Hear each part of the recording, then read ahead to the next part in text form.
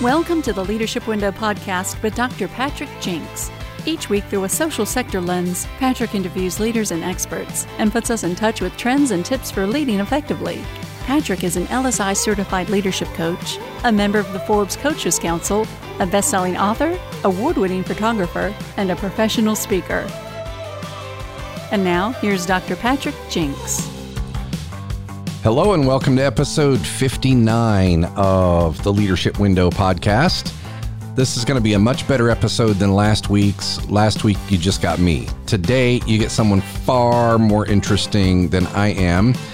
And it's actually the one that we were looking for last week. I think I told you if you listened to last week's episode, both of us had a couple of little technical difficulties, and we're both adaptive enough to say, hey, when we do this, let's do it super right.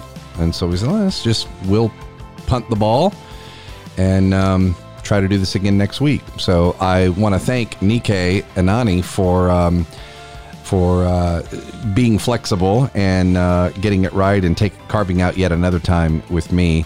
Anani is an international award-winning entrepreneur, succession specialist, legacy planning expert, and she focuses on future-focused business families. Now, don't go away. If you're not a business or you're not a family business, stay right where you are, because the things we're going to be talking about will relate to you if you're in an organization. Many of our listeners, of course, are leaders of nonprofit organizations, or you're on boards of nonprofits, or you're in a funding organization. And much of the things that we talk about today are of great interest to you, because we're talking about succession planning. We're talking about legacy leaders. We're talking about multi-generational leadership and how to move into the next generation when it comes to leadership. And, among many things, Nike, that I hear from the organizations that I work with, succession planning is always at the top of the list of concerns for board members and staff alike. And in the nonprofit sector, so many of the leaders are aging out, and there's a concern about the pipeline and succession and these kinds of things. And I know that what you do is a little bit different. I want people to know about your upcoming book. Let me go ahead and talk about that very quickly. I can't wait for this one. It's due out in Q2 of this year. Lifetime to Legacy, a new vision for multi-generational family businesses. And Nike, by the way, is the co-founder of African Family Firms. And that's a Pan-African association of family businesses that's focused on promoting generational wealth and generational legacies on the African continent. So I'm excited to hear a little bit more about that too. She's the host of the Connected Generation podcast, which is a top 10 family business podcast globally that's dedicated to next gens that are trying to figure out how to navigate building generational enterprises while leaving an impact in the now. So global outlook, I love it. Nigeria, London, Austin, Texas, who knows where she's going next. But Nike, welcome to the show. Thanks for carving out time and making this work. Sorry about the difficulties last time. Oh, thank you, Patrick. This time will be epic. Oh, there you go. Oh, I love it. I'm sure. Yeah, it's going to be epic. Yeah. Hey, what did I miss?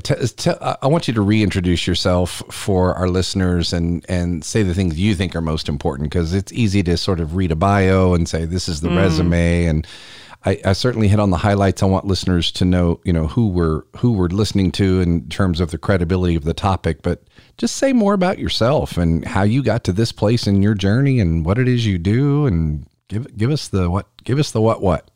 Yes, I'd love to.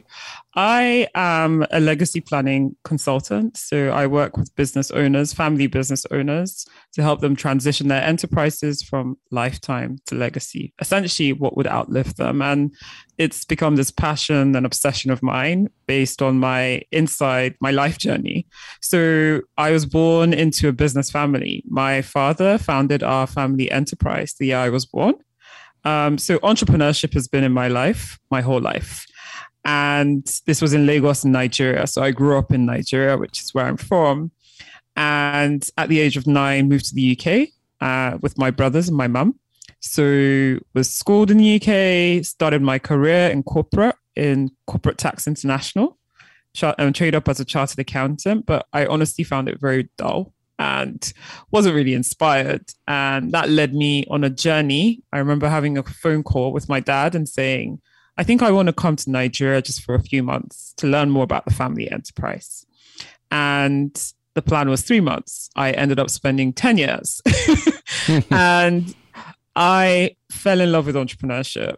And I guess what was missing in the city of London was entrepreneurship. I felt like I was closer to the action.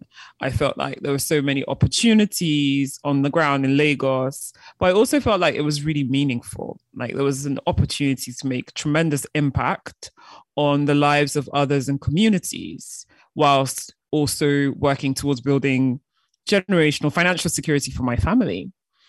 But in trying to navigate building generational wealth and generational businesses, there wasn't much resources on the ground in Lagos. And that really led me to self-teach. I started reading lots on generational businesses, generational wealth, particularly from the US, because the US is the thought leader in this space for family business expertise. And then having to custom it for our purpose, being an African family operating on the African continent. And so that led me to start the succession planning for my family and the governance for my family, and then realized that there were so many families like mine that really wanted to build generational businesses, but were not, there were no resources out there for them. So I started working with other successors in the area like myself on leadership, on working with siblings, and also starting family offices. Along the journey, like you said in the intro, I co-founded African Family Firms, which is a membership organization with a dear friend of mine, because it was really apparent that it wasn't sufficient to work with families privately. Not every family was ready to work with a private consultant, but most were ready to get into community with each other.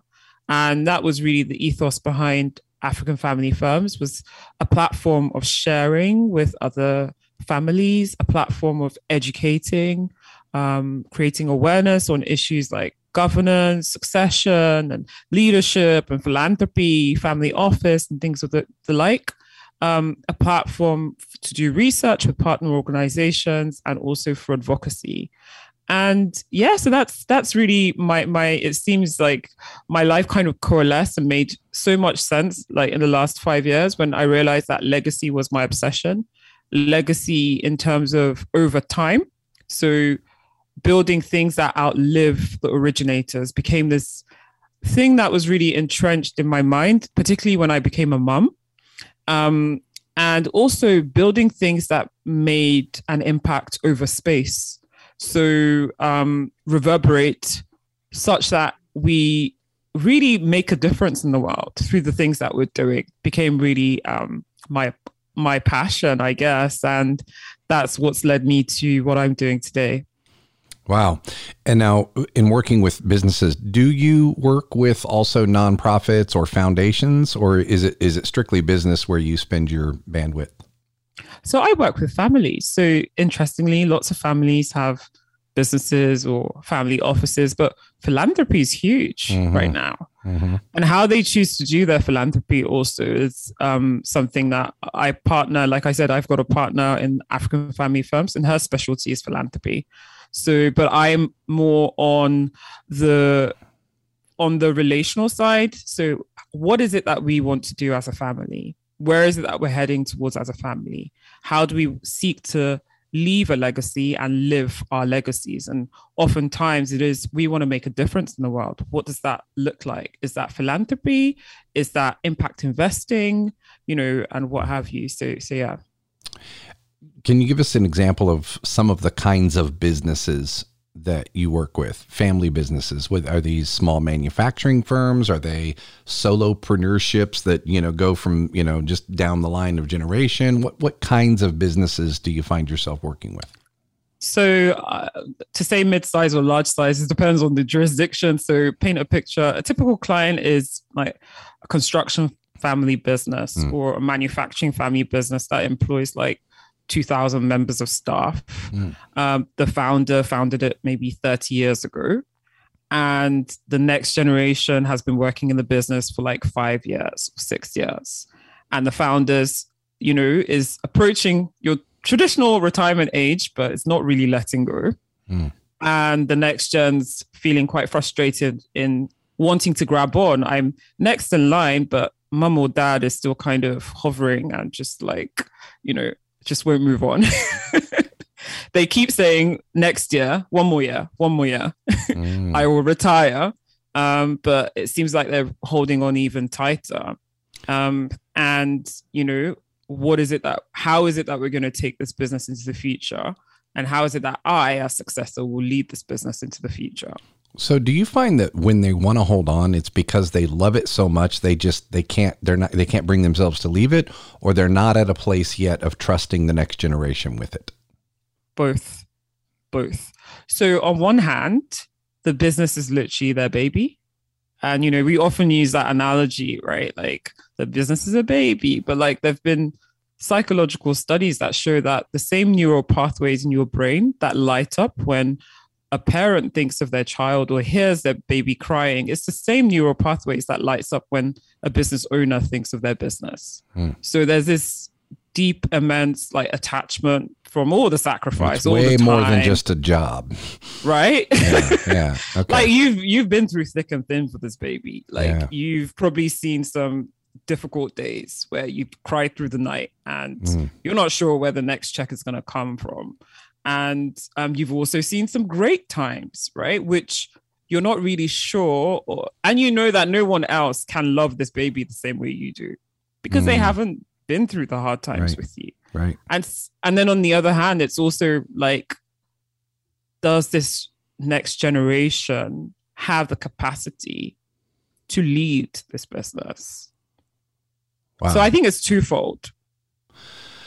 So my mind is running with all kind of curious questions. I don't want to go too far down this because I want to get into some of the things that I hoped to pick your brain about, and we will. But I'm curious now about a couple of these family dynamics. First of all, I'm going out on a limb here and saying that family businesses, it seems to me like those could be the hardest kind of businesses to work with. Just, again, thinking generation, family dynamics are crazy. I mean, you have a whole different decorum and culture and comfort level with each other for conflict, and you have dysfunction, and you have sibling rivalry, and you have dads running this the wrong way. I mean, is my estimate of that about right? I'm thinking family businesses have to be incredibly difficult to work with. 100%. But I love them nonetheless. Yeah. I mean, think about it. Like, family is non-linear. Family is emotion. In our families, we expect acceptance, unconditional love, security, equal treatment, right? But in business, it's not like that. Business is more cutthroat. Business is like performance driven, like profit oriented, productivity. We don't want to treat each employee equally. We want to treat the best, and reward the best. So when you have this confluence of two different institutions, it can create drama. Like you said, you're more comfortable with your family members. Like you fight, you may have sibling rivalry, you may have long-standing suppressed issues, and often it's easier for Nika to fight with Patrick, assuming you're my family member. It's easier for us to fight over, I disagree with the business decision you made, than for me to say, you know what, you're never there. Yeah. And I feel abandoned by you. And so quite often the business issues are used as a proxy for deep-rooted family issues. Wow. Yeah. Okay. Let me turn a little bit to succession and thinking about succession. And you can tell me where it's unique in the family business and where it's the same as succession. But I'm wondering, what would you say in general to organizations who are thinking about succession? What are like the top 3 or 4 things you really need to be thinking about? I know in the nonprofit sector, for example, boards are like, oh my gosh, who are we going to find when Susie leaves? Susie is just amazing, or John is just incredible. And what are we going to do when they leave and when they retire? And boy, I hope they stay forever. And that's kind of their biggest concern. They're not thinking about culture. They're not thinking about, sometimes they're not even thinking about specific competencies to get to the next level. But what to you are the 3 or 4 or 5 most important things to think about and get right when thinking about the next leader of the organization, whether it's a family business or any other? Great question. So succession in a family enterprise, you have succession in terms of ownership and in terms of leadership. But in your typical nonprofits or corporates, it's usually leadership that we're thinking about, right? Mm-hmm. So that's where the added complication we've got in family enterprises and things. Succession planning, think culture, because organizations at their hearts, people are really necessary in developing and propelling organizations into the future. And, you were talking about pipeline. That's typically how people dimension this conversation on succession. Really, it's about, do we have a strong enough culture to attract strong people and retain strong people? Because people are absolutely necessary, and not just people at the top. So not just the board level, the executive level, but throughout the organization, so folks can rise through the organization, not a situation where we have attrition along the way or invisible ceilings along the way, right? Also, cultures that are truly inclusive and able to bring about diversity of thought, really important in our really disruptive business world that we see ourselves in. And this is even applicable in the nonprofit world. We have so many more social problems than ever before, don't we? We have wealth inequities, we've got climate change, we've got so many social issues that nonprofits are dealing with, and in an environment where it's more difficult to get funding as well. So we do diversity of thought, and the best quantity and quality of solutions is still very important in this space. A second thing I would say is long-term thinking. I think this is something that families are really good at. Families typically think in generations. Non-family firms typically think in quarters. Governments typically think in election cycles. So when we're thinking long-term, where do we see this organization in 15, 20, 30, 40 years? What's the future strategy? I mean, no one has full clarity as to the future. No one is God, but we should be able to anticipate the evolution of our industries, of upcoming emerging trends. And as such, what strategy are we likely to employ? And as such, what roles will we need in the future? It might not be the same as what we're seeing right now. And how can we start to cultivate that pipeline to get there?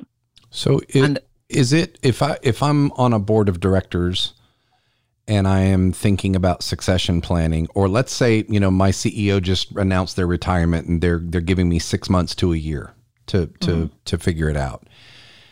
I think what I hear you saying is, more important than what the skill sets of the next leader will be, is we have to make sure we find someone that can lead in this culture. In other words, someone who can, if it's a good culture, someone who can continue it and operate within it and not rock the culture boat. And if it's a bad culture, someone who can come in as a good culture shaper. Like before the technicals of the business or anything like that, I hear you saying, well, you said culture. So is that the first thing I need to be thinking about, is someone who will fit in to a desired culture? Yeah, someone that will fit into a desired culture or be a catalyst to create said culture. Okay. That obviously as an executive, a CEO, you report to the board. and you're sandwiched in between management and the board, but someone that's able to champion change where necessary, to shape culture in the direction it needs to be. Especially, we're seeing so many, there's a lot of shaking going on in our world. I think that's a really important trait to have. And this is something that even family enterprises need to think about as well. Yeah. I've experienced the maybe culture shock is the right word, or maybe I wasn't shocked by the culture, but I wasn't fully prepared for it. I didn't realize that I was maybe not fitting in fully to the culture. So I have been the leader, for 10 years that led at a time of great growth and success of a nonprofit. And the board had to replace me, and I filled a lot of roles. I was highly competent in my role, did a lot of different things, had a diverse set of skills that they sort of had to think about and replace. And it was challenging. And the successor had a challenge. I have also been that person that follows that leader. In fact, I've been the person that follows a 30-year iconic legacy person in a nonprofit in a community where I wasn't from, and a very different community from any that I've lived in. And it's a challenge. It is a huge challenge. Do you coach or counsel the next leader in how to follow an icon, how to follow a legacy, a founder or that family member who is the rock of the family or whatever? What are the sort of tips and things for the next leader in line? What are the things that they can keep in mind to mitigate the difficulties and the failures that happen when you're following such an iconic legend or legacy or longtime leader? That's a fantastic question. I often tell them it's stepping out of the shadow of this iconic personality, right? The added benefit we have in family firms, actually, it's just become apparent to me as you're talking, was that typically this icon, in absence of the ascension of the next generation, was as a result of death or incapacitation. But where it's due to like your retirement, what we usually have is they're still hovering. They're still playing a role, right? So but is that good or bad? I mean, you say it's a benefit, but the hovering, I mean, does that ever let the person step out of the shadow? So hovering was a negative word, but I often say, when done well. So succession in a family firm, on one side, the incumbent needs to be coached on their exit plan to transition from boss to mentor. And the successor needs to be coached to transition from being in the shadow to stepping out of the shadow. So that role as mentors, as an elder, so to speak, with all the custodian of institutional memory, with, just advice is really helpful. But in terms of folks that are stepping into legacy, is learning how to lead through persuasion, not necessarily through position, because I'm often dealing with folks that are young leaders that are then leading people that are much older than them and are dealing with inherited teams that they didn't constitute themselves, right? The founder was the one that picked everyone in the business. And then they're having to influence and persuade, use through their leadership style that may differ from the incumbent. And folks are resisting change. So really key to study those that you're leading and understand, have deep empathy. So develop like an empathy map for what is it that drives Patrick? Like, what is he seeing, thinking, feeling? And how then can I tailor the way I communicate with him in such a way that would be more influential? If that makes sense. It does. You know what I love about it is if the successor And particularly I'm imagining that in your case, working with businesses, the successor is kind of named well. I mean, the successor is known, right? Normally, or is there sometimes it's like Succession, literally HBO. Yeah. Sometimes it's not known. Sometimes they're all kind of in the business but most times it's known. Okay. Well, when it's known, or even if you think you might be, it's possible that you're that person, to think about that before you're there, like what you're saying, think about the people and the empathy thing. I think if more leaders envisioned what that challenge will be like when they get to the CEO spot and start navigating that relationship nuance now, that should be very helpful, because when you've been in the trenches with people and now suddenly you're their leader, you were their peer and now you're their superior. If you're talking hierarchy, there can be a lot of resentment that comes with that. There can be a lot of ego that comes with that for the leader. So I love what you're talking about, thinking about those things, but thinking about them well before you are in the role. I'd have to totally agree, because it also takes practice to develop this empathy-based thinking. Sure does. Right? Sure does. It doesn't come naturally. Yeah. It really takes observation, listening, asking questions, such that you understand different stakeholder groups, the lens through which they see things and how they will perceive things. So good. Another tip that I would say is, a lot of the time we've been driven to be quite tactical and not be purposeful enough. And when you're stepping into, a change in position and folks are grumbling, this is not the way we did things, we need to kind of create a rallying point and a reminder to coalesce. Why is it that we're doing this? Why might we have a change in direction or a change in style or a change in... So it's really important, like Simon Sinek. And how might that change be good for you? Indeed. Like what's in it for everybody if we do what's in it for the organization, Mm-hmm. and then what's in it for Patrick, what's in it for Nikia, what's in it for the HR department, and be able to articulate that in a language that each person understands. I think that is leadership. It's really the soft stuff, which is not soft at all. Yeah. And it's really hard. Yeah, taking that role. So I have both a course, a cohort-based online course, and an assessment that is designed for C-suite nonprofit leaders who aspire to a CEO role, either in their current organization or in some other. And what we do is we do a 360 assessment where we assess their CEO skills, even though they're not a CEO. We have people say, how do they engage with the board? How do they engage staff? How do they think strategically? What's their emotional intelligence like? What's their business competency and their knowledge of the different functions? And what it does is it helps people see what it feels like in that chair before they sit in that chair. And many of them realize at that point, this might not be for me. Like, maybe I don't want to be a CEO. There's a lot more to it than I thought. So we think a lot about preparing the successor. Here's a question for you. I can't wait to get your feedback on this one.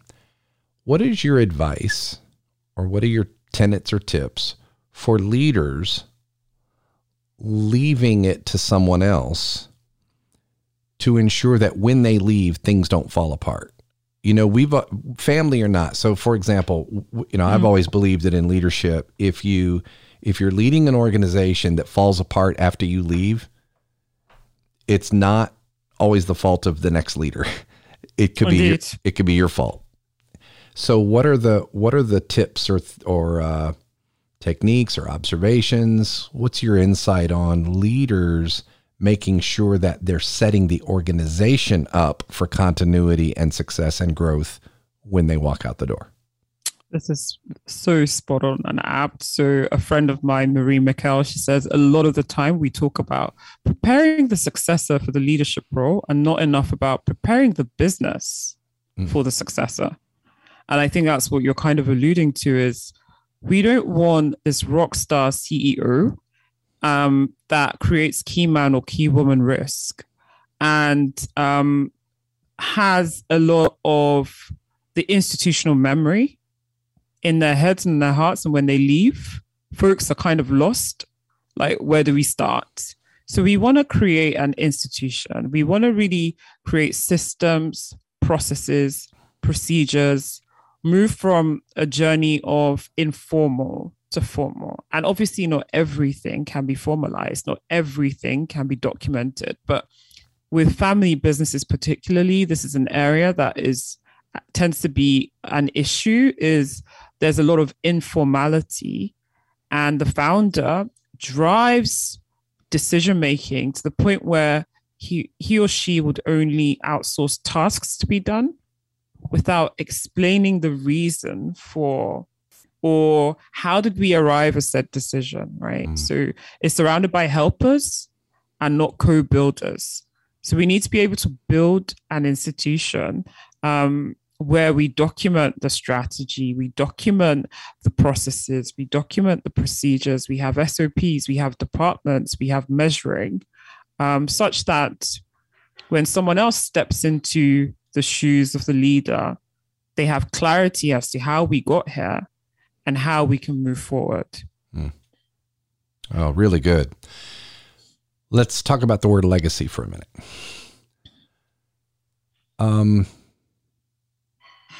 I'm sitting here. The question that's popping in my head is, how does one leave a legacy?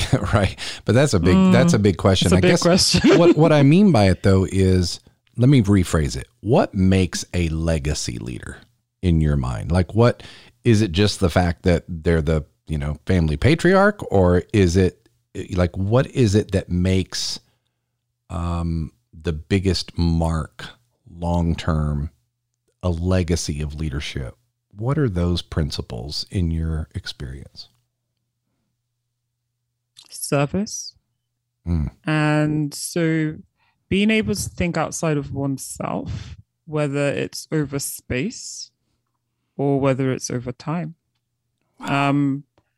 So like I kind of said, I think there's an obsession with leaving your legacy, She died at the age of 92 and her legacy was one of A, B, C, D, E. And there's that element to it. But there's also living today, your legacy. And I think a lot of the time it's centered around the founder was this hero, and did ABC built this business and employed these many people. But I think it's beyond that. I think it's more dynamic than that. I think it's a family story as well. Like, it wasn't just about the founder, one. Usually there were other people in the journey that contributed to what we see as this legacy, the family, the employees, stakeholders.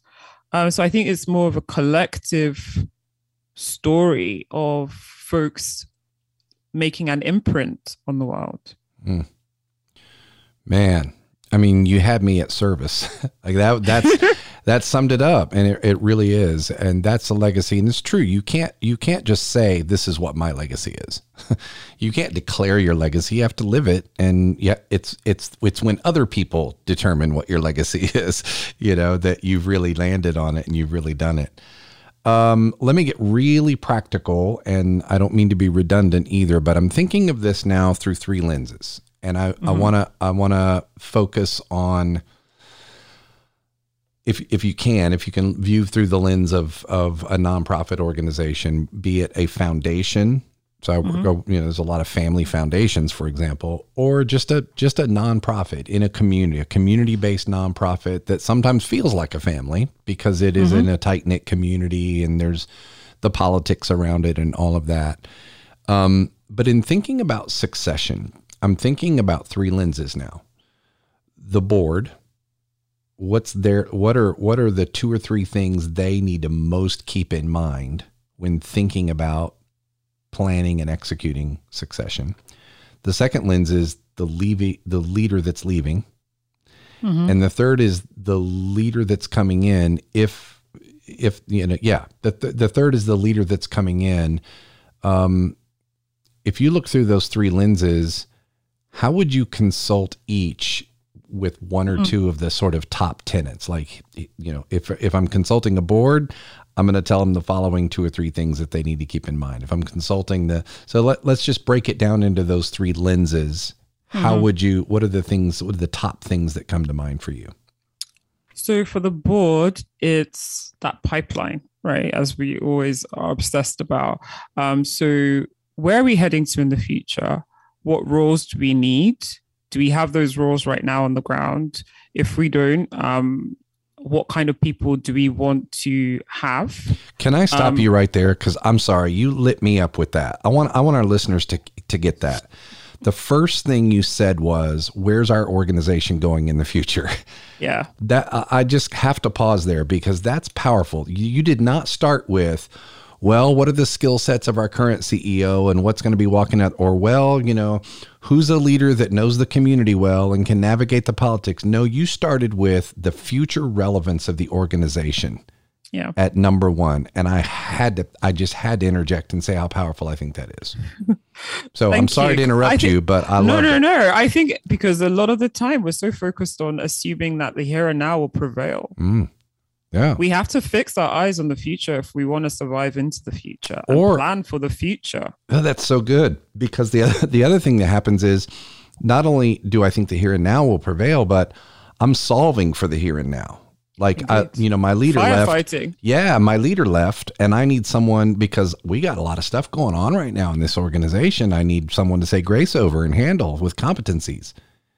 Reactive, I love, not proactive. I love it. We have to be proactive. Yeah. So in thinking about the future, what kind of roles do we need? How can we attract and retain said people and create a situation where we don't create mini rock stars, but have succession? So, alternates for each role, where we don't create a Patrick that, you know, is the only one that understands the finance department, and so when he leaves, everything falls apart.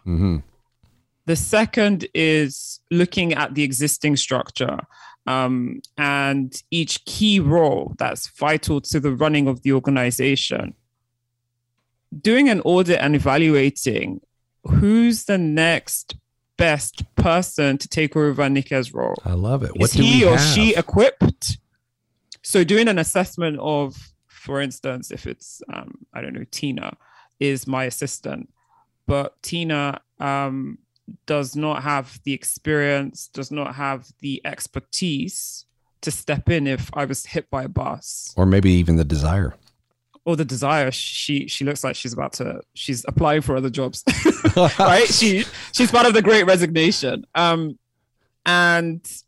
yeah, so in that instance, what can we do to ensure that Tina is trained up to close the gap between Nika and Tina, and or how can we ensure that we are recruiting to fill this pipeline, right? So we really want to have at least an alternative for each key role, such that if life happens, right, people move, people, will retire, unfortunate things happen. Really, we need to plan for succession. That's what I would say for the board, is do this audit of the here and now, identify the gaps and make steps, practical steps to close those gaps. The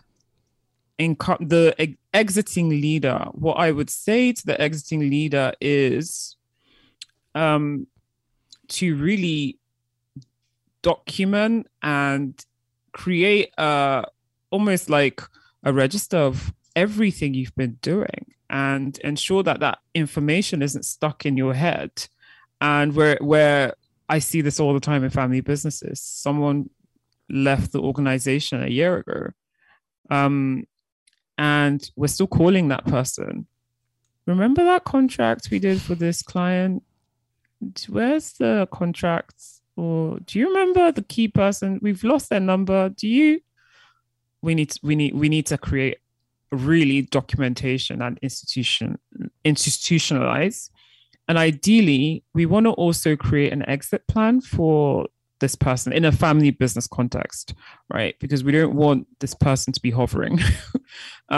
We want them to have clarity of their next phase of life, where they're ascending towards, and the role they will play with respect to their old phase of life, if they will play a role at all. With that makes me think about, oddly enough, Nike, that makes me think about living wills and life insurance and getting your house in order. We never think it's going to happen, or we know it's going to happen, but it's something way down the road. So we'll get to it. We got time. One of these days, we got to get our things in order, and we got to plan for, when we leave this earth. Doesn't that happen in business too, right? Where we know that we won't always be the CEO, but we don't really think it's right on the horizon right now. So we got time to build standard operating procedures and transfer institutional knowledge and help connect people to the relationships that matter. And we've got time to do that. Right now there's other priorities than for me to be thinking about that. Because we're firefighting most times, right? Mm-hmm. We're working in the business, not on the business. But we really need to work on the business, create a cadence. Like a really good friend of mine, he's managed to do this in a really phenomenal way. So he says in the mornings, because that's the time that his brain is the most efficient, he works on his business. So he does all the kind of documentation, knowledge sharing, deepening of capacity of his team, taking the people that report to him more through the ropes, coaching and guiding. And then in the afternoons where he's able to churn stuff out, like routinely, he works in the business. So that's something that folks might want to think about. Because working on the business, for me, I know I have to be in a certain zone and a frame of mind, and I work best in the evenings. So, and this work often is solo work for me. It's learning when you work best, when you're energized, when you're in that creative zone to focus and work on the business, and when you're able to work in your business, but creating that time in your calendar, creating that time in your mind, creating that time in your heart, because you can show up and have time in your calendar, but you're just like mentally exhausted and emotionally not that, right? Yeah, boy, no doubt about it. Nike, I'm going to pause for just a minute, and I want listeners to hear from our sponsor really quickly. Our sponsor is Leadership Systems Incorporated, which is where I got my coaching certificate or certification, and where I do some adjunct work. And so one of the things that LSI does, among other things, probably their marquee product, is teaching other people how to coach, whether as a profession or in their business as a leader, to apply a coaching model. And so they train coaches, just like they trained me and many, many, many countless others.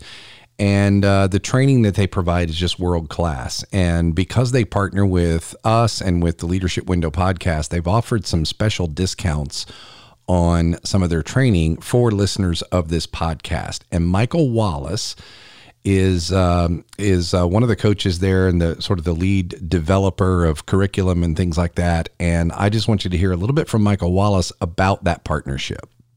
Hey, this is Michael Wallace with Leadership Systems Incorporated. And on behalf of LSI, I want to say thanks for supporting our friend Patrick Jinks and the Leadership Window podcast. We've been partnering with Patrick for many years, and we are so proud to have him represent us as an LSI certified executive coach. As a mutual friend, we'd like to offer you exclusive rates on some of the same training that Patrick has received over the years, as well as some new experiences that we've been developing. Head over to leadershipsystems.com/jinx to see the upcoming training events on our calendar and register today to keep learning and growing. Again, that's leadershipsystems.com/jinx, JINKS, for exclusive pricing on LSI's virtual and in-person training events. Thanks a lot. If you have leaders who want to be trained in coaching, or you yourself want to be trained in coaching, I do hope you'll check that out. It's great offerings by Leadership Systems, and they've got a number of different links and intensities. If you just want an introduction and, spend a few hours or half a day on getting a coaching model, if you want to take a couple of days and dig a little bit deeper, if you want to go down the path of certification, there's a much longer process, but I hope you'll check it out. Nike, we were talking about the three lenses at least the three that I was thinking of were for a nonprofit. The lens of the board of directors in succession and their role and what they should be thinking about. The lens of the exiting leader, and that's where we were. You had certainly you had talked about let's start thinking about transferring institutional knowledge, developing others. Was there anything else on the exiting leader before we move to the third lens, which is the incoming leader? Yeah, I'm done with the exiting, so it's just the incoming at this point. And I think, like what you said, that you place in like potential CEOs, future CEOs, and have them do like an assessment. I think that's a fantastic idea, like an audit of where are you now, and to get to where you want to go, what are the areas you need to work on, whether you're working on these alone or whether you're working on this with a guide. I think a personality test like a Gallup Strengths Finder, or, to gain more insight into what drives you, how best do you work, and also gaining an understanding of what drives others around you that you could potentially be leading in the future. Like I said, empathy mapping folks around you, starting to practice how to influence these guys, with the language that they will understand and with a tone, an empathetic tone that would resonate with them. I think that's really important to start to practice that from now. Excellent. I am, there's so many different directions. We probably would need like a 3-part episode for this. Let me ask you to give us an example of a business that did this really well. They made a succession really well.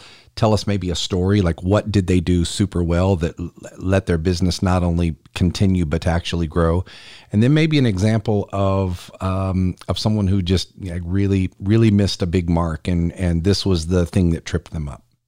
Mm-hmm. So I worked with a family business back in Lagos, and founded by father, in the construction field, and he had his 3 children working alongside him in the business. Now, he was very good at doing everything we spoke about, like in terms of creating an institution, coaching and guiding the children, because he decided that so he was very clear from inception who the incumbent would be, who the successor would be, rather, and the roles that the other 2 children would play in the business. So they would all be executive directors, but one would be the CEO, and one would head HR, the other would head engineering, and the third would be the CEO. So he was very good in coaching and guiding each of them and showing them through the ropes as to making how he arrived at strategic decision-making, such that they just didn't feel like they were in the room when decisions were made, but they understood the backstage story, which helped with developing their confidence and competence in making similar decisions. And they also invested time and energy in creating a working siblings partnership, because they understood that together they would be leading this business into the future if essentially 3 executives as family members. So what's their shared vision? What's their shared mission? And what have you? What are their shared values? And how will they move this enterprise into the future? They also were very aware of their leadership gaps. So whilst Dad was still in the seat, went for leadership trainings. The HR person went for additional certifications and things like that. So that was a case that was done well. So unfortunately, Dad is late now, but for 5 years before he passed away, he actually was no longer in the business. He wasn't even hovering. He had transitioned from CEO to just an advisor, and they would.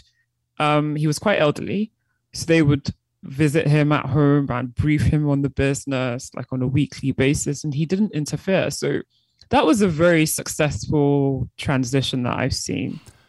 What resonates the most with me about that story is the part where the leader teaches the approach to strategic thinking. It's a talent and a gift to be able to think strategically. It's a whole different set of skills to teach somebody how to think strategically. And here's my approach to this. And here's the approach. Here's the things you need to think about as you're making the decisions, not here's the decisions you need to make. I really, that one really resonates with me. And for the, I don't mean to like pick on a business that failed, but I would love to hear, what are some of the pitfalls you've seen, the traps or the pitfalls that you've seen organizations fall into that our listeners can listen to and go, oh, good point. I should probably think about avoiding that. No strategic planning. So just taking each day as it comes and creating this key man risk where the founder is the only one that knows everything and is surrounded by just helpers and task doers. And I've seen several cases where, unfortunately, the founder passes away unexpectedly, like suddenly has a terminal illness, and the business isn't able to survive it because even the non-family staff really they didn't understand how the decisions were made. They were never coached and guided. And there was no family members in both these instances I've seen, no family members involved in the business, which adds another dimension of risk in the sense that even from an estate planning perspective, they don't really understand or know what they own. Right.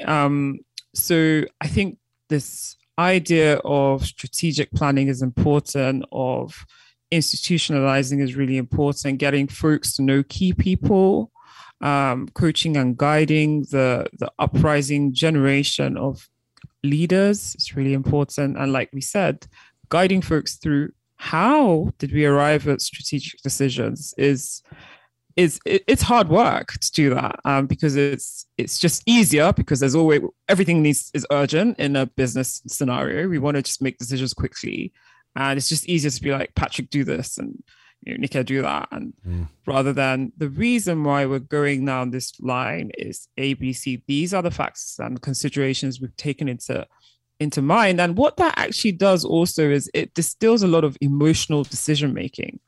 Often folks would go by intuition, and really it's not data driven. It's just a hunch, as opposed to it's not been scrutinized, it's not been stress tested.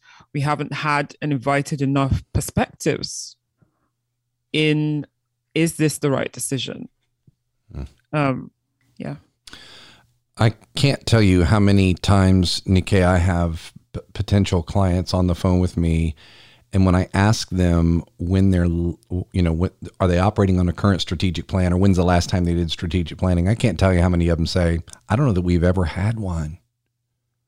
And I'm like, well, you're really lucky to be alive as an organization right now, but that's probably not sustainable.